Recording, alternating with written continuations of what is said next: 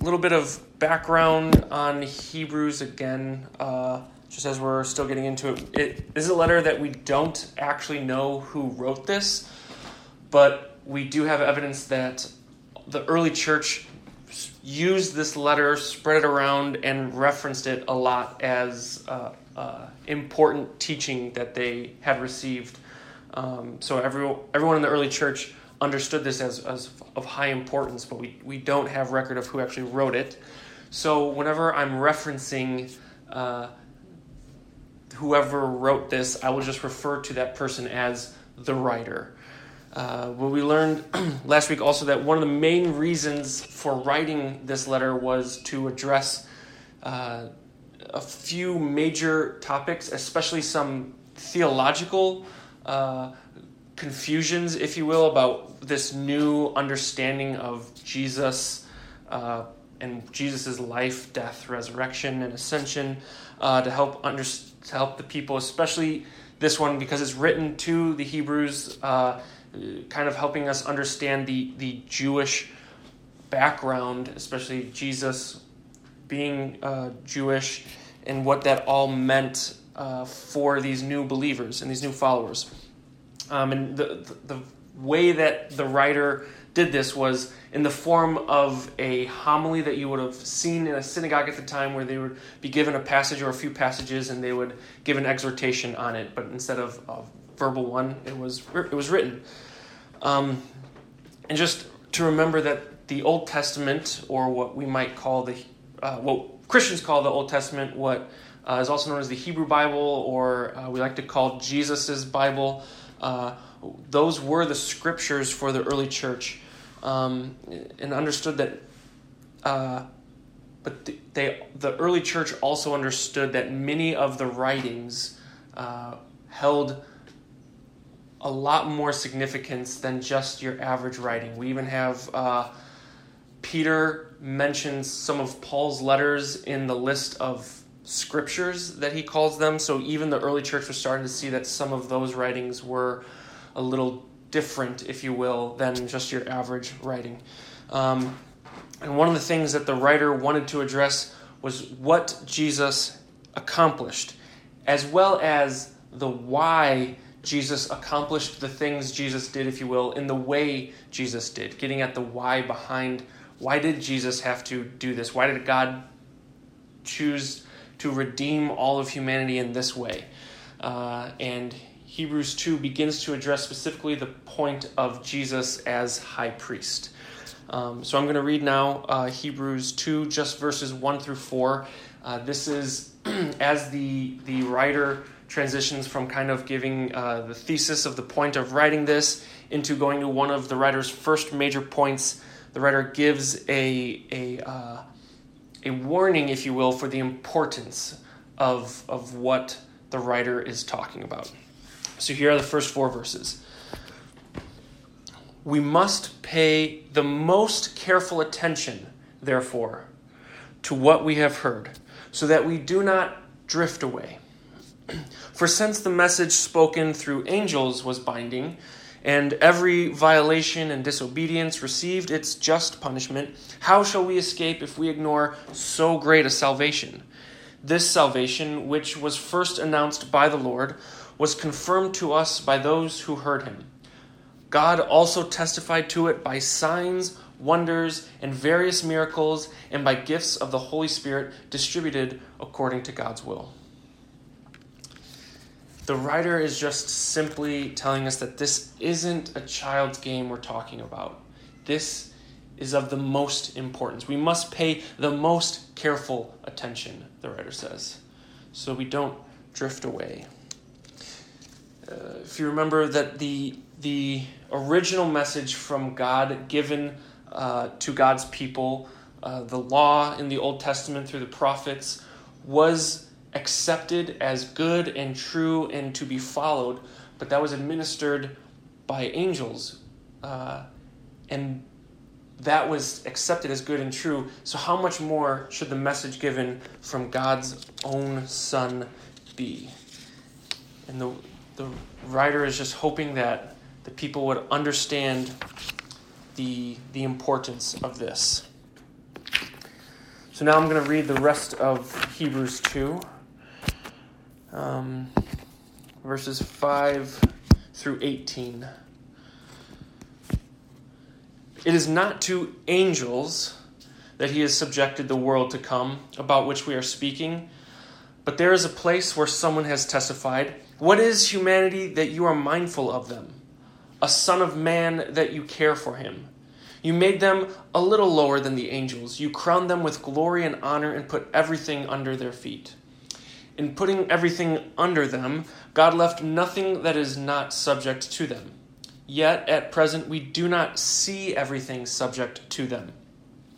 But we do see Jesus, who was made lower than the angels for a little while, now crowned with glory and honor because he suffered death, so that by the grace of God he might taste death for everyone. In bringing many sons and daughters to glory, it was fitting that God, for whom and through whom everything exists, should make the pioneer of their salvation perfect through what he suffered. Both the one who makes people holy and those who are made holy are of the same family. So Jesus is not ashamed to call them brothers and sisters. He says, "I will declare your name to my brothers and sisters in the assembly, and I will sing your praises."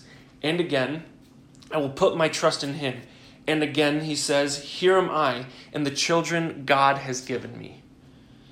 Since the children have flesh and blood, he too shared in their humanity, so that by his death he might break the power of him who holds the power of death, that is, the devil, and free those who all their lives were held in slavery by their fear of death. For surely it is not angels he helps, but Abraham's descendants. For this reason he had to be made like them, fully human in every way, in order that he might become a merciful and faithful high priest in service to God, and that he might make atonement for the sins of the people. Because he himself suffered when he was tempted, he is able to help those who are tempted. This is the word of the Lord. Thanks be to God. This longer section, 5 through 18,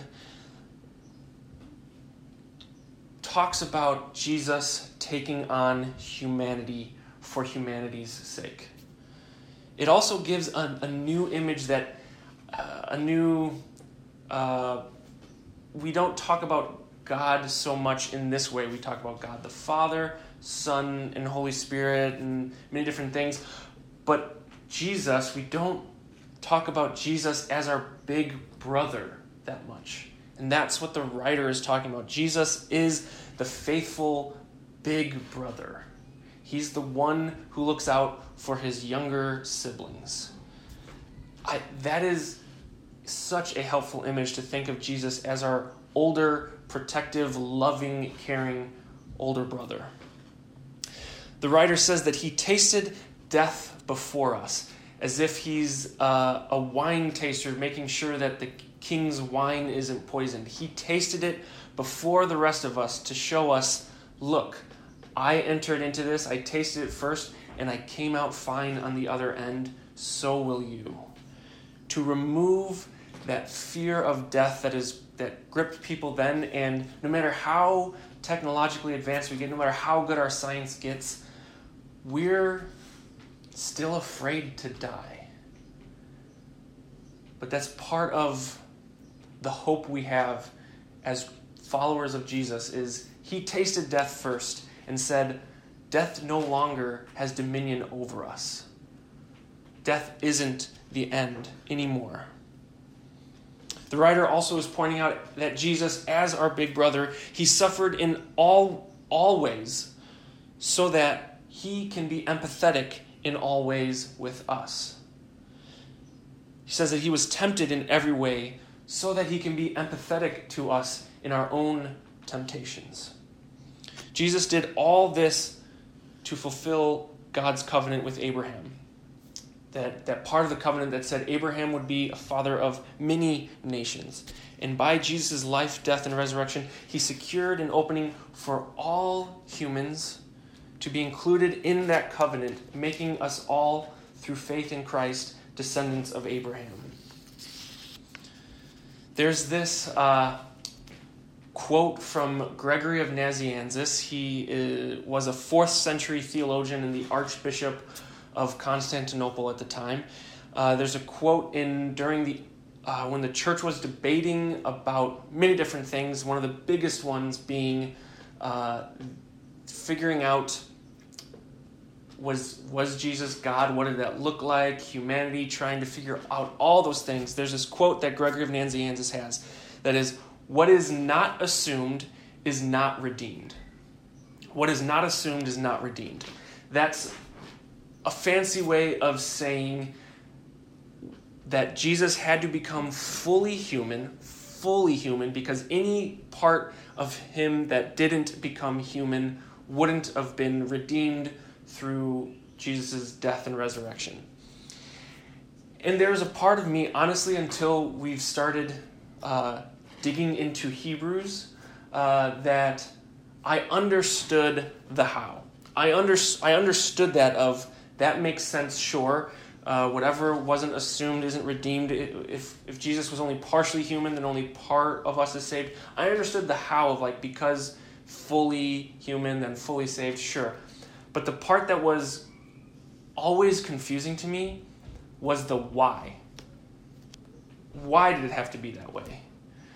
If God is, so powerful, why did it have to be that way? Why not just yep, redeemed, you're good? But the writer here is starting to unpack that why for us. Why did Jesus have to become human in order to save us fully?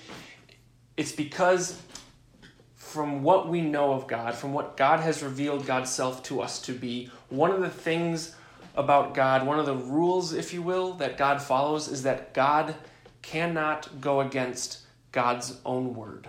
If God gives a promise, God will fulfill it and God will follow through with that. God, for whatever reason, and this is above anyone's pay grade, we won't know this, at least this side of glory, if you will, why this is the case, but for whatever reason, God cannot go against God's word. And the law, the covenant that God made with Abraham, with Moses, and with Aaron and God's people, what the rules that God set forth, God's self put forward for humanity to follow for atonement of sins, was that a high priest would provide a sacrifice of a spotless lamb, a lamb without blemish, for the forgiveness of sins for all people.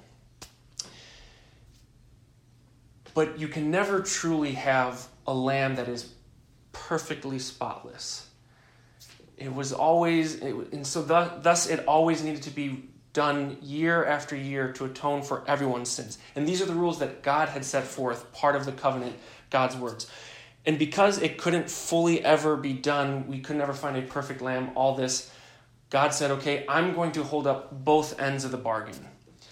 In the same way when God did the covenant with Abraham, what we get the image in the Bible, covenants during that time, you would sacrifice an animal, spread its body out with the blood everywhere, and both parties would walk back and forth through the animal, saying, if I break my end of the covenant, let what happened to this animal be done to me. But when God makes the covenant with Abraham, what we see is that God took the role of both sides. Abraham was just sitting there watching as God said, I will take care of my own end of the bargain and your end of the bargain. And then when through these rules and regulations that God set forth of there needed to be a high priest that atoned, this is the why of God had made these rules God's self for humanity to follow. And God said, I will follow my own rules because I must. Thus, God came into the world becoming fully human, but living that perfect, spotless life as the sacrifice for all people. Paul touches on this a little bit more in Romans 8 and what this means to us. And I've got a few people on the call here that are going to be reading different parts of Romans 8 for us, just a few verses at a time. I don't remember exactly everyone that I gave these to, so if you have Romans 8, 1 through 4, would you read that for us, please? Yep. Therefore, there is now no condemnation for those who are in Christ Jesus, because through Christ Jesus, the law of the Spirit who gives life has set you free from the law of sin and death. For what the law was powerless to do because it was weakened by the flesh, God did by sending his own Son in the likeness of sinful flesh to be a sin offering. And so he condemned sin in the flesh, in order that the righteous requirement of the law might be fully met in us, who do not live according to the flesh, but according to the Spirit. Thanks, Elizabeth. That first verse that she read, it's got to be in the running for best verse ever. Therefore, there is now no condemnation for those who are in Christ Jesus.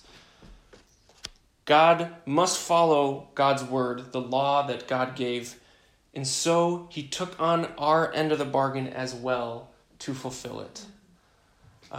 Whoever has verses 12 through 17, could you read that for us, please?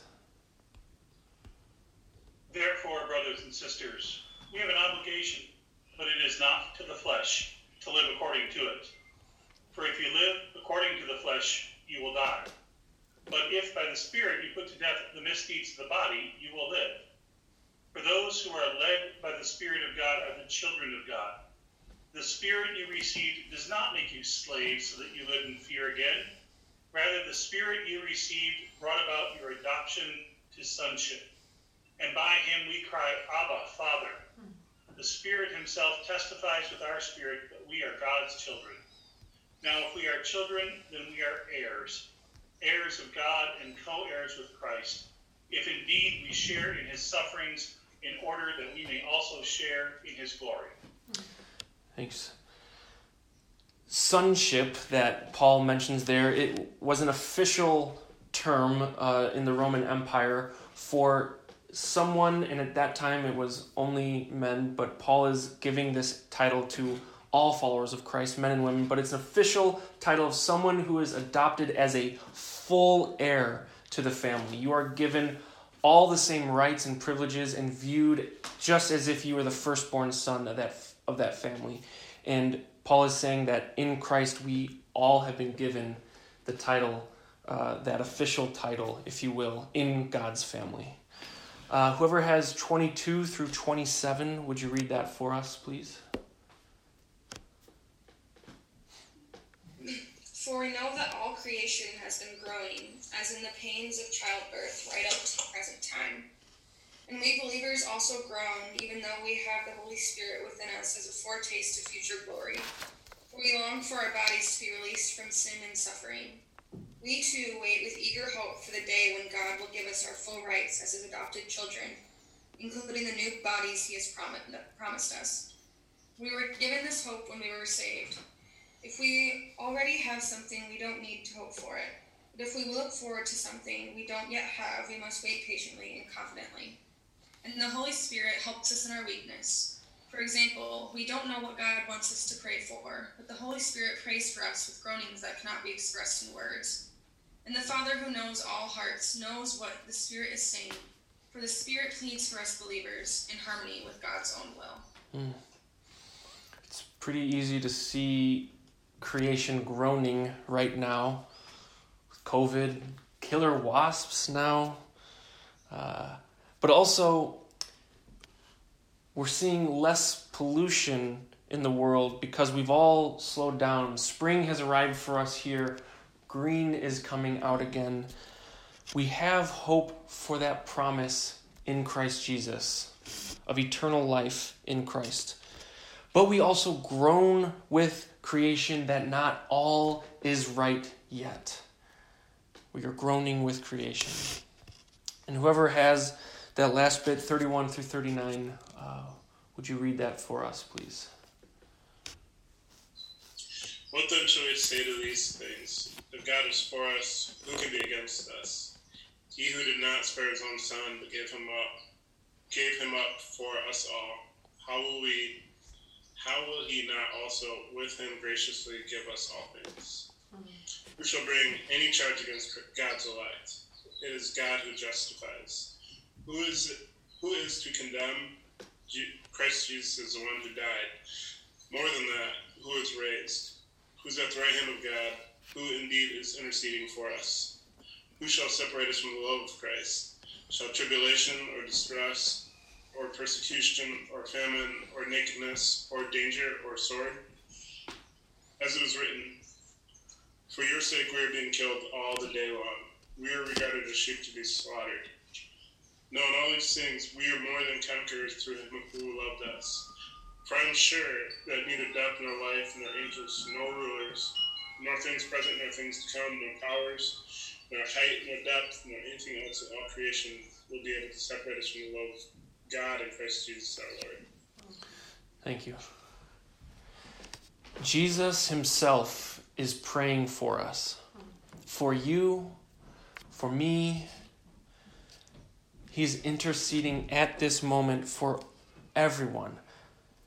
God gave Jesus the right to be the one to judge each and every one of us.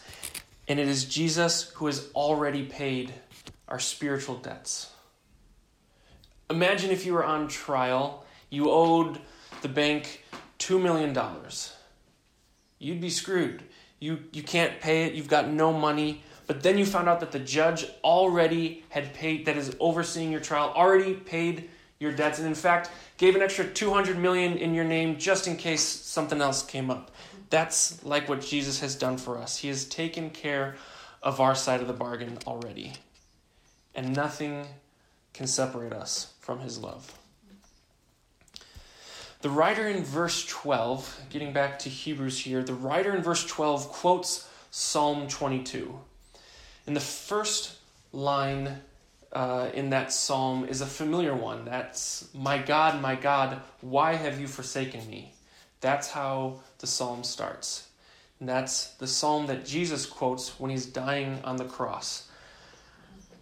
But it was a well-known, understood practice that when a rabbi would quote just one line of a psalm, that you were to take the entirety of the psalm in context of what they're trying to mean, of what they're getting at. And even though that psalm starts with that cry of lament, my God, why have you forsaken me? And the first half is this deep lament. The second half, it takes this really interesting turn. And we're going to highlight and look at that a little bit here. N.T. Wright says this about Hebrews 2, and specifically this quote of Psalm 22 that the writer puts in. N.T. Wright says, Hebrews quotes from Psalm 22, I will declare your name to my brothers and sisters.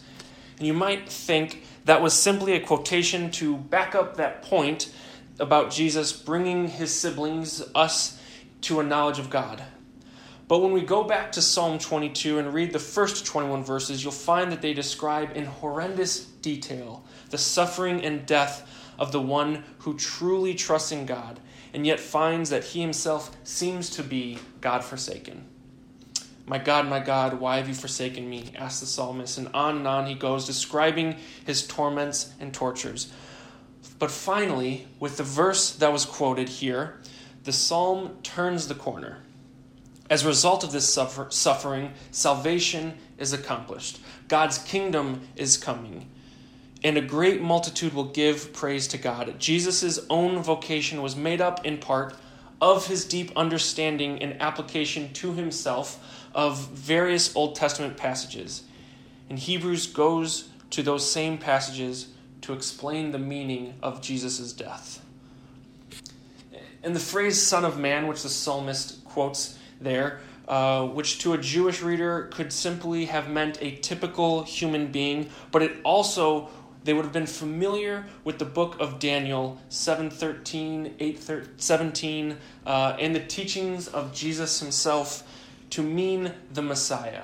Son of Man meant both the typical human, but also the Messiah, highlighting the fact that the Messiah would now be seen as the true, typical, authentic, representative human being.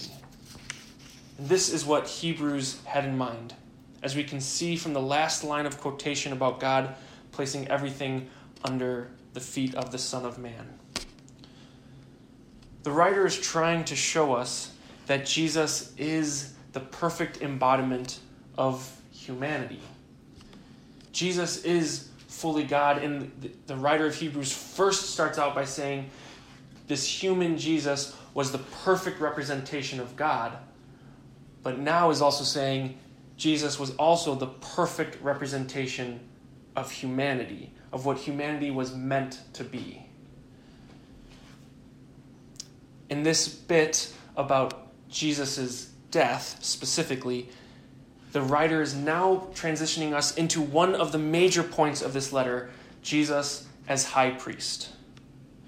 Specifically, the role that the high priest plays in atoning for the sins of God's people. Notice that Jesus realized, in quoting Psalm 22 himself, that he was a high priest over more than just the Jews who were seen as God's people at the time, but the entire world, including the Jews. And he started there. He always said, I came first for the lost sheep of Israel. But he realized, just as Psalm 22 says that the Messiah will be this type of a Messiah, that it is a high priest over the entire world now, and not just one nation. I want to read the rest of Psalm 22 for us. The one that starts with, my God, why have you forsaken me, goes through all the suffering that mirrors the end of Jesus' life dramatically. And then it turns the corner here. I will declare your name to my people in the assembly. I will praise you. You will fear the Lord. You who fear the Lord, praise him. All you descendants of Jacob, honor him. Revere him, all you descendants of Israel. There, the psalmist, just like Jesus, starts with the people of Israel. For he has not despised or scorned the suffering of the afflicted one. He has not hidden his face from him, but has listened to his cry for help. When Jesus cries out, my God, why have you forsaken me? We find out he was heard. God didn't forsake him.